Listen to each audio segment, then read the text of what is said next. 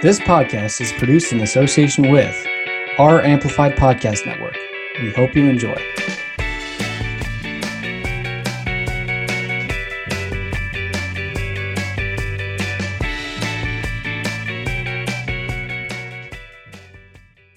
Hello, ladies, gentlemen, and everyone in between. Welcome to the third episode of A Theater Kid's Guide to the Galaxy.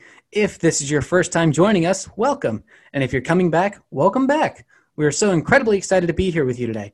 I am your host, Luke Stevens, and today we'll be talking about the groundbreaking Tony Award-winning musical, Hamilton. Hamilton is the story of Alexander Hamilton, one of the founding fathers and our first Secretary of the Treasury.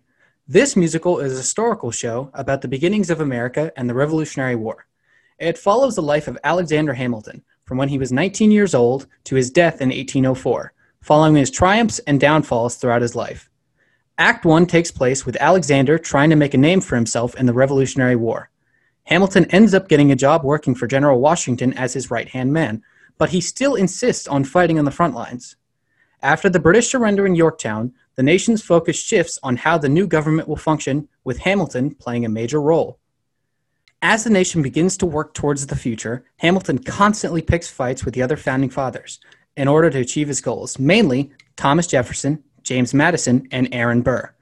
One of Hamilton's greatest achievements in the musical is establishing the National Bank, which the United States has used ever since. After Washington steps down after 2 terms as president, Hamilton's career is thrown into disarray with constant scandals. Near the end of the show, Hamilton endorses Jefferson, and the show concludes with a duel between Aaron Burr and Alexander Hamilton, as Burr blames his hardships and failures in getting elected president on him. This results in the death of Hamilton. Hamilton's opening night was on August 6, 2015, and the show has since grossed a total of $649 million in New York City alone, according to the Broadway League.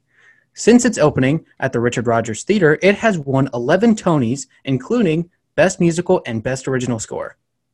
And now it is my absolute honor to introduce our cast, starting with Parker Mott. Parker. Hi, my name is Parker, and my dream vacation is to go to Tokyo. Next, we have Chloe Fortune. Chloe. Hi, I'm Chloe, and my dream vacation is to travel to Paris. And this week joining us, we have our technical director, Ethan Talbot. Hello, my name is Ethan Talbot, and I think it would be cool to go to London. And our creative editor, Tim Little. Hello, my name is Tim. My dream destination would be Toronto. And behind the scenes, we have our wonderful tech crew, Emma Fleck, Aaron Mott, and Katie Fleck. Now I'm going to pass it over to Parker for the rating system. Here at Theater Kids Guide, we use the planets in one dwarf planet in our solar system as our rating. We use this system to rate everything off of the planet's vibes, aesthetics, or whatever relations we see fit for the topic we're rating. Now with the rating system out of the way, what would you rate Hamilton, Ethan? I think the play Hamilton is Mars because it looks like a very big rock, but it's more detailed and interesting than we originally thought. That's an interesting observation. What do you think, Parker? I think Hamilton should be rated a Jupiter because it's the biggest planet. So Hamilton was like the biggest show for a while. So I kind of correlate those two things. Now how about you, Chloe? I would rate Hamilton the Earth because it seems to be really well known, kind of how the Earth is one of the most well-known planets. Hamilton, to me, is a Jupiter. It's such a massive show, and its presence will always be there. All right, so now that we got the ratings out of the way, what's everyone's just general opinion on the show? Well, I liked it a lot early on, like right when it first came to stage. But, after a year or two, I got kind of sick of people talking about Hamilton so much. Everything was Hamilton, Hamilton, Hamilton. And I just kind of fell out of it. I'm kind of the opposite of Parker. My first exposure to Hamilton was my middle school theater class, constantly singing it. So I was not a big fan originally. I hated it. I would not listen to it. I didn't listen to the soundtrack for years. And then recently I decided it's time to listen to the soundtrack, and I actually really enjoy it now. Originally, it was mostly my mom who listened to it all the time, but she introduced it to me, and for my birthday I went to see Hamilton, so then I really got more involved in it. I think for me, what I struggled so much with it at first was that it was just such a big thing. It was the thing. And for me, it just felt like jumping on the bandwagon. It didn't really feel like loving a musical. It felt like being a part of a group that loved a musical. So for me, I had to wait for the hype to die down a little bit to really get into it and be able to more indulge in how good it is. My first experience with Hamilton, how I got into it, was my best friend Eli and his brother Dan. When we were younger, we would hang out at his house every single day for summer, and we would always listen to Hamilton and Panic at the Disco. I don't know why we listened to it, but we did. And that's how I really got into it, and that's how I started to get a love for it. I think the fact that the show was big was a big turnoff for a lot of people. I remember I had talked to some people when it was first really becoming popular, and a lot of people wouldn't listen to it because it was so big, but that never really scared me off. I knew since it had gotten so big, I knew it had to be good. So once I sort of heard something from it, I was like, okay, that song sort of lived up to the hype. Let me go listen to the rest of it. And to me, it did live up to the hype, and I think it still does. I didn't jump on Hamilton at first because it felt like a big commitment. I didn't want to be devoted to a whole new group of people, so I kind of stayed back, but eventually I did get into the music. Yeah, on the topic of the music, do you guys have a favorite song? What are your top 3 songs from the show? For me, it changes weekly or daily. I think whatever mood I'm in depends on what song I really enjoy, but the constant ones that are always my favorites that I can always listen to are Wait For It, Nonstop, and One Last Time. I think they're all just masterful, and how beautifully they're performed and how beautifully they're written. They're just all-around masterpieces. I agree with you, Chloe. I feel like it all depends on your mood and what you're into that day. But my top 3 are Wait For It, Guns and Ships, and Dear Theodosia. Mine changed a lot, through my obsessive phase with Hamilton. It kind of started with Say No to This, because I didn't really know what it was about at the time. And then I think it went to What Did I Miss? That is still my favorite song. I love What Did I Miss? Especially seeing it when I went to go see the show and then on Disney Plus later, recently. It's just such a fun song. He's so, Daveed Diggs is so eccentric and exciting. It's just such a fun song. So I agree with the statements made about What Did I Miss? Because that is my current favorite song from the show. And One Last Time, because those are 2 really great songs. But I think you guys are sleeping on one of the best songs from the show, and that's You'll Be Back. You got to give some credit where it's due.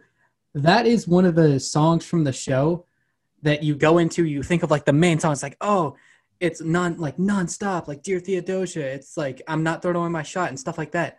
But then you go in and you listen to You'll Be Back, and you're like, wow, he really just stole the show, didn't he?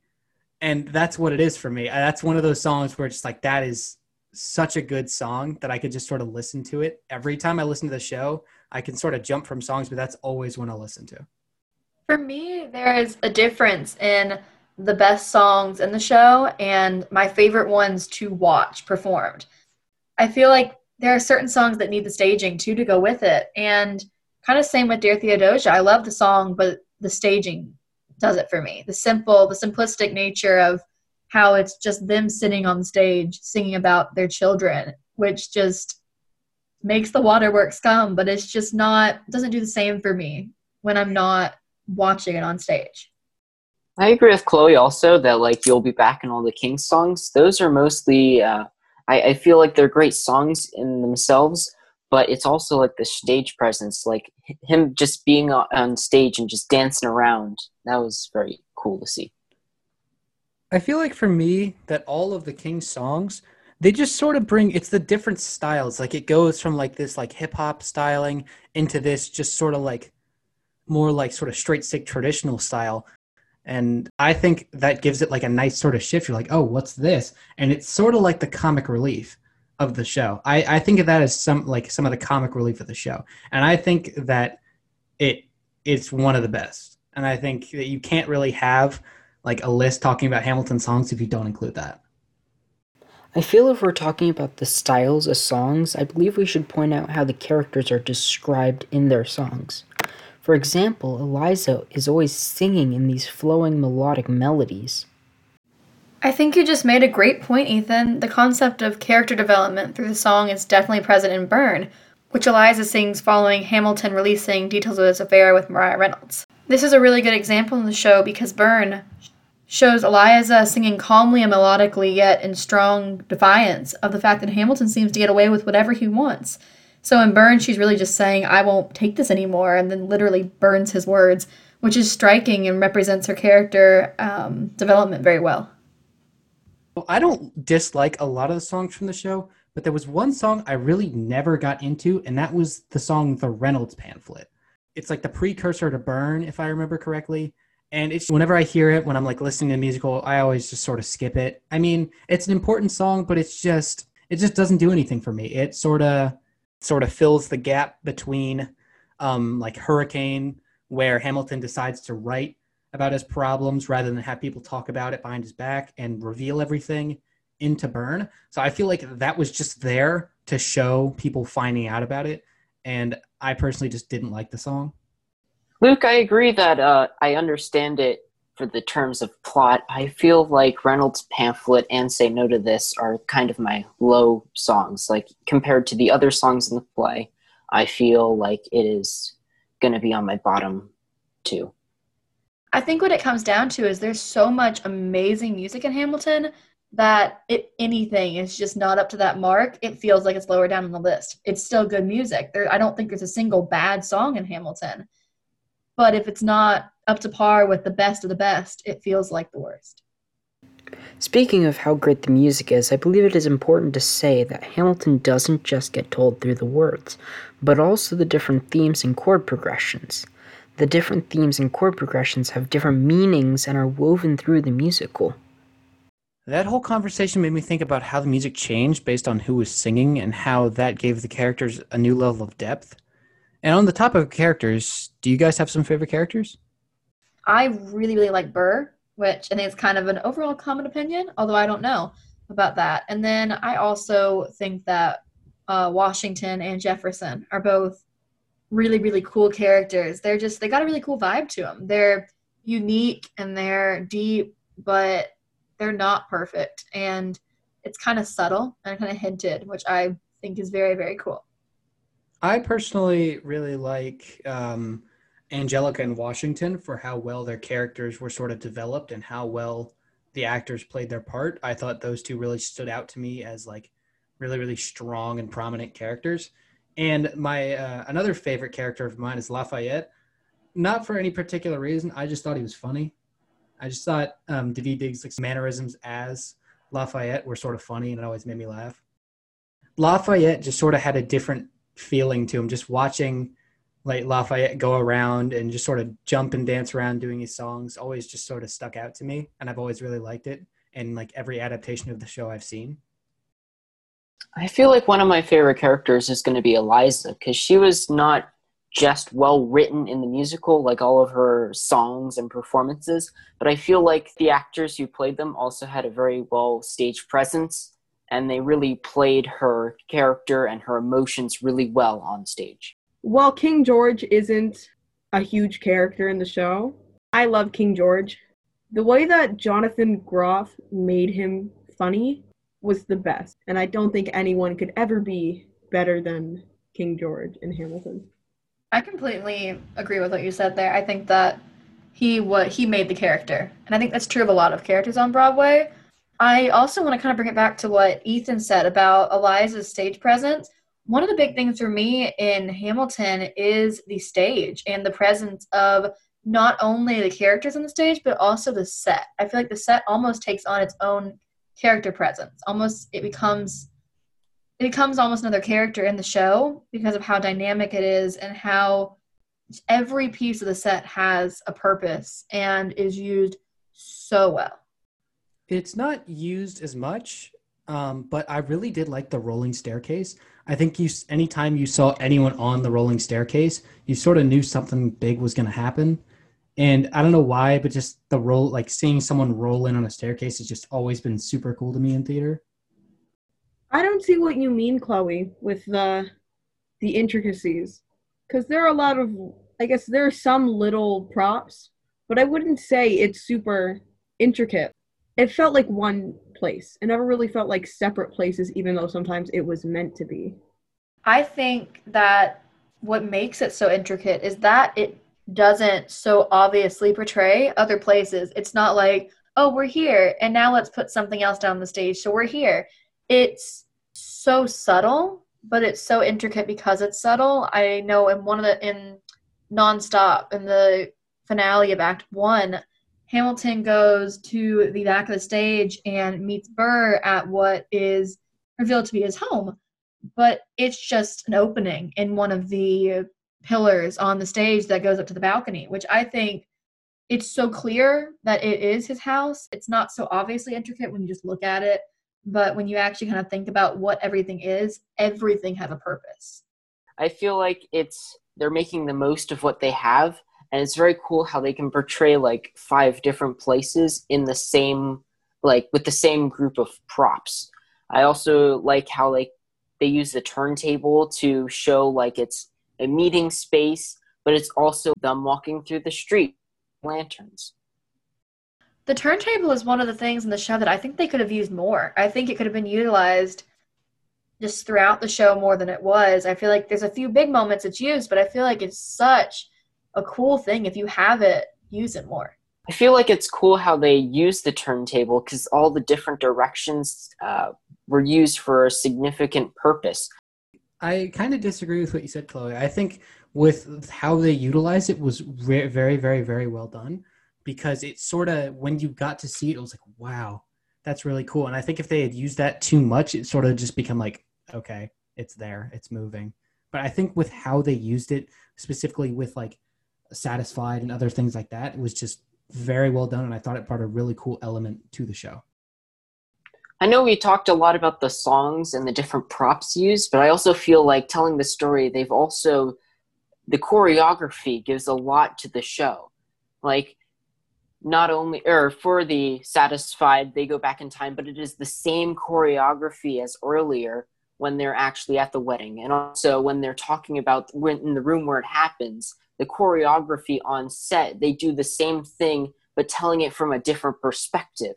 I also feel like it's interesting how the choreographer has Hamilton only walking in circles, meaning like a constant forward momentum, but Aaron Burr walks in straight lines because he only makes moves when he's sure that it has the least consequence, and he's positive that it's what he wants to make. Also, when it goes to the room where it happened, that's when Burr knows what he wants to do. He's like, I want to be in the room where it happens. And he starts moving in those circular motions to show that his character has changed. I think all of those are such cool points. Some of those I hadn't even thought about before.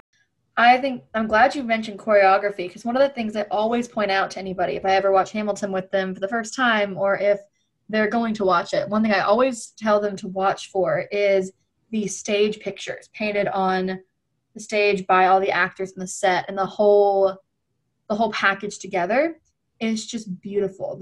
Every time you look at the stage, something is happening on every little piece of the stage, even if there's one person on the stage.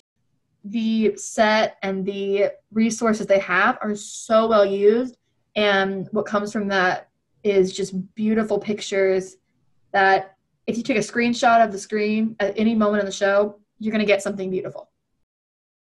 Yeah, I think that the directors and the producers and the artistic people who worked on the show did a really great job.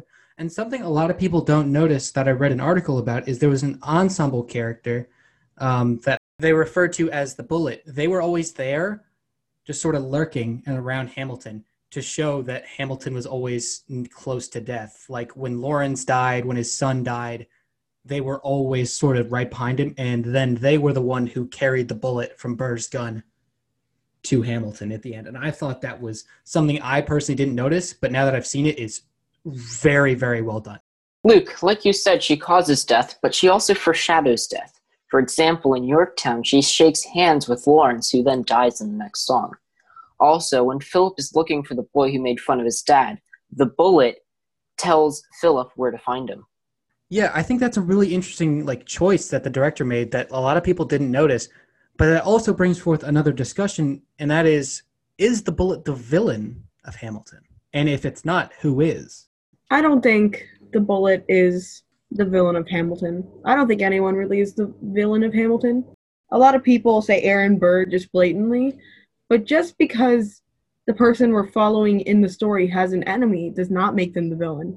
Everyone has good and bad in them, especially Hamilton. He was pretty selfish throughout most of the movie. And I think the bullet is more of a symbol of death rather than the person who's causing it. I think Hamilton, in a way, is also his own biggest villain. He sabotages himself so much. And I also think the bullet is an interesting point. I think the bullet's more of the silent killer than the villain. It's that silent lurking force of death on Hamilton that I honestly feel like causes Hamilton to be his own villain. I agree with both of you. I feel like it is the course of lots of events that lead up to it, like him writing the Reynolds pamphlet and cheating on his wife. That's also leading to his downfall. You can't say one person is the villain of the entire story, but I also agree that Aaron Burr is the person who eventually does kill him. But I feel like that also doesn't make him a villain. I think the only time where Burr seemed like a villain or acted like a villain was in the last scene of the duel. Because build up to that scene is he starts blaming his failures and his shortcomings on Hamilton and Hamilton's quote-unquote disrespect. I think that was the point where Burr was like, I'm working for myself. This is for me.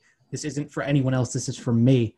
And so that's when he sort of acted like a villain to me. But I really think the main villain of the show was Hamilton's ego. Hamilton in the first half was riding high, and he had gotten everything he really wanted. But then I think his ego got to him, and I think Hamilton sort of had a self-destructive spiral downwards. And I think really his ego is to blame. Like we already said, Aaron Burr isn't the villain, but I also feel like it is part of the story where like originally Aaron Burr's jealous that Hamilton has nothing to lose, and he just continues on not realizing or having like thoughts of what the effects would be. So eventually when he does realize what he wants, he does go with like a more selfish move. That's also it also is him leading up to the actions that Hamilton has made. Why do you guys think Hamilton became such a big commercial success? What made it different from other musicals? Because I noticed that this went out past like the normal just with theater kids thing and sort of went out into people who had really never experienced theater before.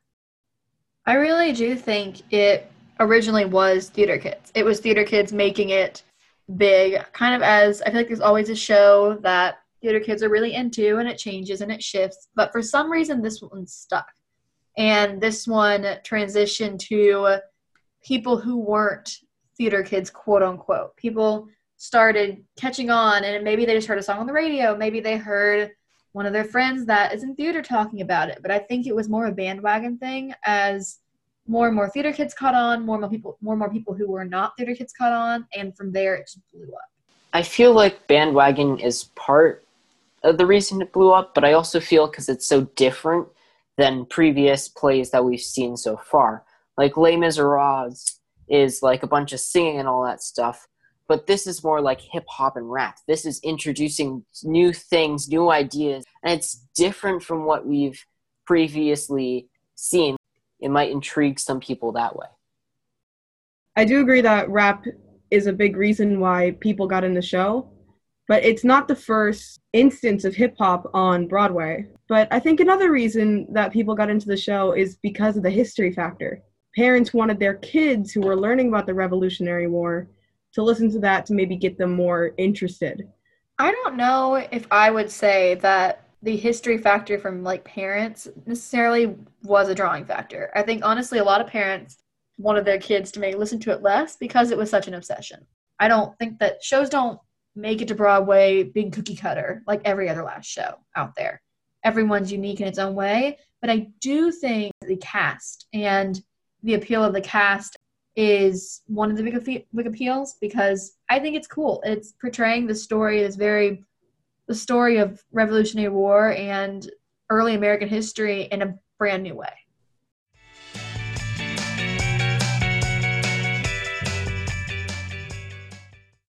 Now that was a great discussion segment, but now we're going to be moving on to our next segment, which is ranking. This week, our rank master is Chloe, and to preface this, Chloe has not seen the list and does not know the topic, so she is ranking this blind. Today's topic is, drumroll please, outdoor monuments in Washington, D.C. The list is FDR Memorial, the Thomas Jefferson Memorial, Vietnam War Memorial, National World War II Memorial, and the Lincoln Memorial. I'm going to give Chloe a minute so she can make her list, and then we'll get started. So I grew up in DC, so I spent a lot of time going to memorials and monuments and kind of enjoying the outside areas of DC. So this is really hard because I really, really like all of these, and I really don't have a least favorite, and I don't exactly have a favorite, so this should be fun. At number 5, I have the Jefferson Memorial, which, again, is such a pretty monument, but there's not as much to it as a lot of the others, so that's why it's there. At number 4, I have the Lincoln Memorial, which is really, really cool. I like that they have a couple of speeches up on the walls, and it's a lot of fun to walk around and be on the steps, but there are others in DC that I enjoy going to more, and the Lincoln is always super crowded. So I like finding ones that are maybe not quite as crowded and have more space to spread out. So at number 3, I have the Vietnam Memorial, which is incredible. The top 3 on my list are really very close. All of these are very close, but the top 3, I really love all of these. It's so simple, but yet there's so much to see, which is one of the things that I think makes it so special. So coming in at number 2 is the FDR Memorial. I go to this one a lot when I go down to see the cherry blossoms, as it's right on the water, and it's just gorgeous. I love that it's almost more of an outdoor museum in a way. It's a walk-through experience. If you've never gone to the FDR Memorial, I really, really urge you to go. It's so much fun, and it's mostly statues and a lot of stone, and it's just really, really cool. It's very unique, and there's nothing else around like it, which is why I would say that it would go at number 2 on my list. And coming in at number 1 is the National World War II Memorial. This one's gorgeous. This is the one I had no trouble putting at number 1. It's so pretty. There's so much to see. I love the placement of it in DC. I love it's kind of central, and I love that it has both sides of the ocean, the war on it. I think that the fountain is cool.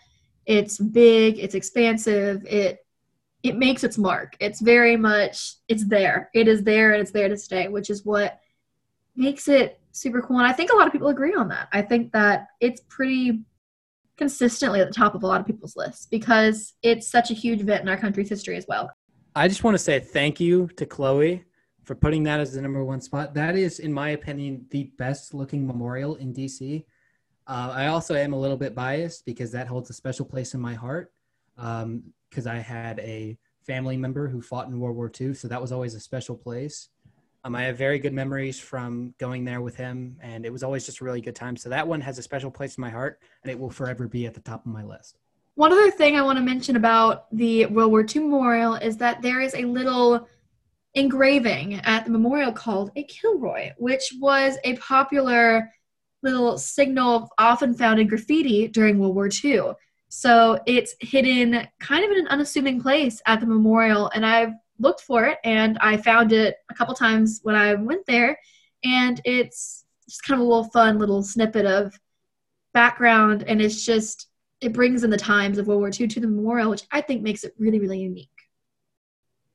Well, that was a great list. Thank you, Chloe. And if you have a list of your own, please let us know on our Instagram at Theater Kids Guide to the Galaxy or on our new Twitter account at Theater Kids GTG.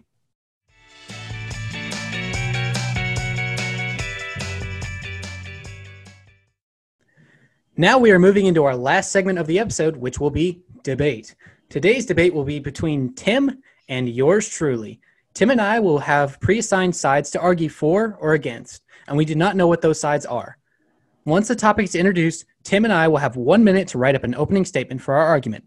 Tim will read his opening arguments, then I will read mine and rebuttal claims made in his. After a few rounds of back and forth, Tim and I will be stopped and given a minute to write our closing statements and final arguments.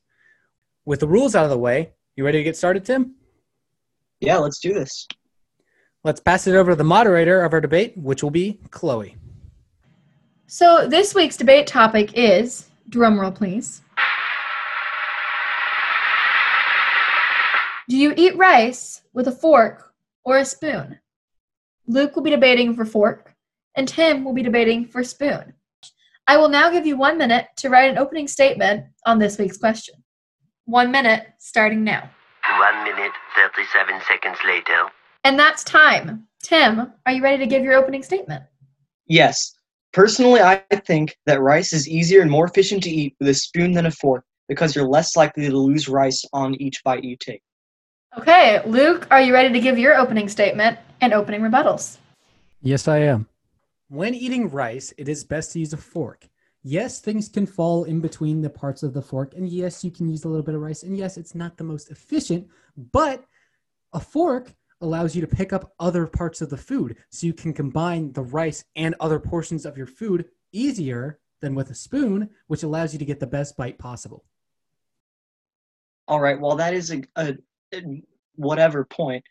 You can also do the same thing with a spoon. Depending on the size of the spoon, you can scoop up both rice and other foods. Like if you're eating it with like chicken or something like that, you can scoop up rice and chicken in one bite and be able to get it all in your mouth in one go instead of having to worry about trying to like get the food off of the fork with your mouth.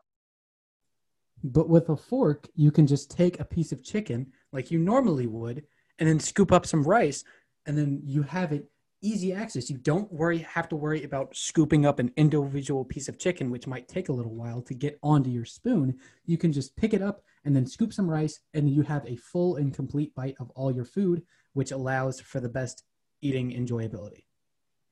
See, except you might be able to get the chicken or the whatever you're eating really easily off the get-go, but then you have to spend the next 3 minutes trying to get a decent amount of rice on without having everything fall off. With a spoon, just one scoop and you're good to go. Yes, with a spoon, you can scoop up more rice, but that will also create an imbalance and an imperfect harmony between what you're eating and the rice. There'll be too much rice, and it will overpower whatever thing you're eating. Say you're eating chicken, for example, like you used before.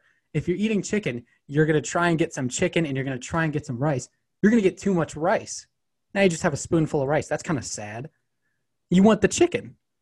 And yes, I would like to see someone go up to a rotisserie chicken and cut it or pull it apart with a spoon. You can do that with a fork. You can pull things apart with a fork easier, which will allow you to get the chicken and then get the rice and then have a full and complete bite while you're over there at the other side of the table trying to cut a chicken with a spoon. But see, what you neglect to mention is that whenever you usually eat rice with chicken or other meats or anything like that, it's not massive pieces. They're all bite-sized. And if you think about it, the rice is never in a perfect ratio with the chicken. You don't always have a bite that has chicken and rice. Sometimes it's just rice, sometimes it's just chicken. And so that's why being able to just scoop it up and take it in one go is more efficient, because then you're not having to worry about, well, what do I do? Because this bite doesn't have chicken, but this one does. But when you're able to break up the chicken into smaller pieces with the fork, you can get more chicken with your rice. So you're not just left at the end with a big pile of rice or a big pile of chicken by themselves. I think the fork allows you to get the best combination bites out of your food than the spoon. I think the spoon lacks that capability. And I personally think the spoon for eating rice is a waste of a dish. Because most times when you're eating, say you're eating dinner with your family, and you have a fork and a knife, but then you have a spoon. Are you really going to make someone wash that spoon after using it just to eat some rice? Wouldn't you feel terrible about someone having to wash that spoon? Wouldn't you? I mean, you would. No, not really. I wouldn't really feel bad because I know that I'd be enjoying my rice more by eating it with the spoon. Sure, there might be a tiny little bit of guilt there because they're having to wash one extra piece of silverware. But I will know that I enjoy my meal more because, adding on to the points I was making before, it's less likely to make a mess. So while you might have to spend the extra 2 seconds it takes to wash the spoon, at least you're not spending 5 minutes trying to clean up all the mess you made on the table because you spilled rice everywhere, because you somewhere in your brain thought it was a better idea to use a fork than a spoon for rice. Well, the only way you're making a significant mess on the table with a fork is if you can't hold a fork properly. That's the only possible way you're doing that. And so are you saying to me, Timothy, are you saying to me that you would enjoy your food more if someone had to wash the plate after? Are you insane? Are you giving me the point that you I'm would not a enjoy it sadist. more? I'm not deriving pleasure from these people having to wash extra dishes. Then why force them to in the first place? What if we're having soup with the rice? Then we're already using the spoon. Then what are you going to do with your fork, mister? Huh? You can't eat soup with a fork. Is that a challenge, sir? Sure. You and me eating competition after this, okay? We're going to Bet. eat rice, soup, and like chicken. I don't know. And we're going to see who can eat it the quickest So and tell me, most so, efficient. tell me this, Tim. If you were Okay. eating a chicken, you were just eating, where are you going to use this chicken example? Yeah, Like a chicken breast on your plate with some rice. Tell me, what utensils are you going to use to eat that chicken? Not the knife and a rice, spoon. the chicken. A knife and a spoon. You're going to use... Think about it. I don't even have to use the knife, because if you use the spoon correctly and you push down hard enough, you can use it like a knife's edge. You know that With a scraping fork. noise people get when they scrape stuff across their plate? That's the only thing playing through my mind right now when I imagine you cutting chicken with a spoon. Listeners of our podcast, can you tell me in full confidence that you could tolerate someone sitting there cutting meat with a spoon? Could you sit there at a dinner table and watch one of your family members or friends cut meat with a spoon and not lose your mind? You can imagine someone sitting there with a fork and putting it on its side and gently cutting a piece of chicken or cutting a piece of any sort of meat. But can you imagine doing that with a spoon? Listeners of the podcast, I hope you're not shallow enough to care whether someone uses a spoon or not when they're eating their chicken. Because I think that really just says something about your character if you judge people based on what utensil they use to eat their rotisserie chicken. Well, I don't appreciate the fact that you just said, tried to insinuate that I was saying our listeners are shallow because Oh, they're no, not. I'm insinuating that you're shallow and you're trying to get your listeners to hop on that same sort of shallowness. I'm trying to look out for our users here. I'm making sure they don't fall down this same twisted rabbit hole that you've happened. So tell me this, Tim. Are you okay with people sitting there listening to noises about a spoon scraping across the plate? Are you saying that's Except something people spoons want to don't make listen to? If you're cutting with a fork and a knife, right? It's going to make the exact same noise as if you're cutting with the That's with if a you push spoon hard and a enough. knife. With a knife, you don't need to push that hard. With a fork and a knife, you do not need to push that You hard. can But with still a spoon, you can still saw you back do. and forth with a spoon. Because the whole point is that with a knife, you're sawing back and forth. With a fork and like no knife, you're sawing back and forth. With a spoon, it's the exact same thing. You're not like swinging your spoon around as you're eating, trying to make as much of a racket as possible. Listen, ladies and gentlemen of the podcast, I put forward that not only has Tim tried to attack my own character over a debate for a spoon, but I think, personally, that Tim does not account for the fact that most people, when eating just a piece of chicken and rice, would not have a spoon on the table. What use would you have for a spoon? In a table setting, you have your fork. Efficiency. and a spoon. That's the use. Efficiency. Sure, you might not But have as at the easy of a cost time eating the of chicken. the waste of time that someone's going to have to wash that spoon. You would Do have you want to be both. the one? Do you want to be the one to wash that spoon? I don't think Sure, you do. I will wash the spoon. It is worth it, okay? Your poor mother, father, sister, or brother has enjoyed a nice meal where they are eating and enjoying themselves. But do they get to go spend time with their family? No. They have to pick up your spoon. Your See, spoon. that's just not being accountable. I would pick up after my mess and I would take the 2 extra seconds it takes to clean up a spoon and a fork. And Also, I'd like to call back to a past argument where you accused me of being shallow for criticizing someone for using a spoon to eat rice. What about the listeners of our podcast who already use a fork to eat rice? Are you calling them shallow too, Tim? no, I was calling you shallow because you were so quick to deny the uses that a spoon has when eating rice. I'm That not is denying why I them. called you You shallow. forget at the beginning of my argument, I said it's more efficient, but I am just saying I would rather not like to see someone using a spoon rather than a fork. Then don't look at them eating. Look them in the eyes as they're talking over a nice But I would candlelit like, dinner. but I would like to have a nice conversation, and I can't help but notice someone trying to cut a piece of meat with a spoon. And I am sorry, that is an image I cannot get out of my head. Okay. Break it up, you two. Let's agree to disagree and stay friends. Sounds good to me. And if we ever eat lunch together, I'll be sure to give you a fork. And from me to you, a spoon. But wait, who do you think won the debate? Do you think that Luke had the stronger points for fork? Or do you think that Tim pulled it out with spoon? Please let us know at Theater Kids Guide to the Galaxy on Instagram or at Theater Kids GTG on Twitter.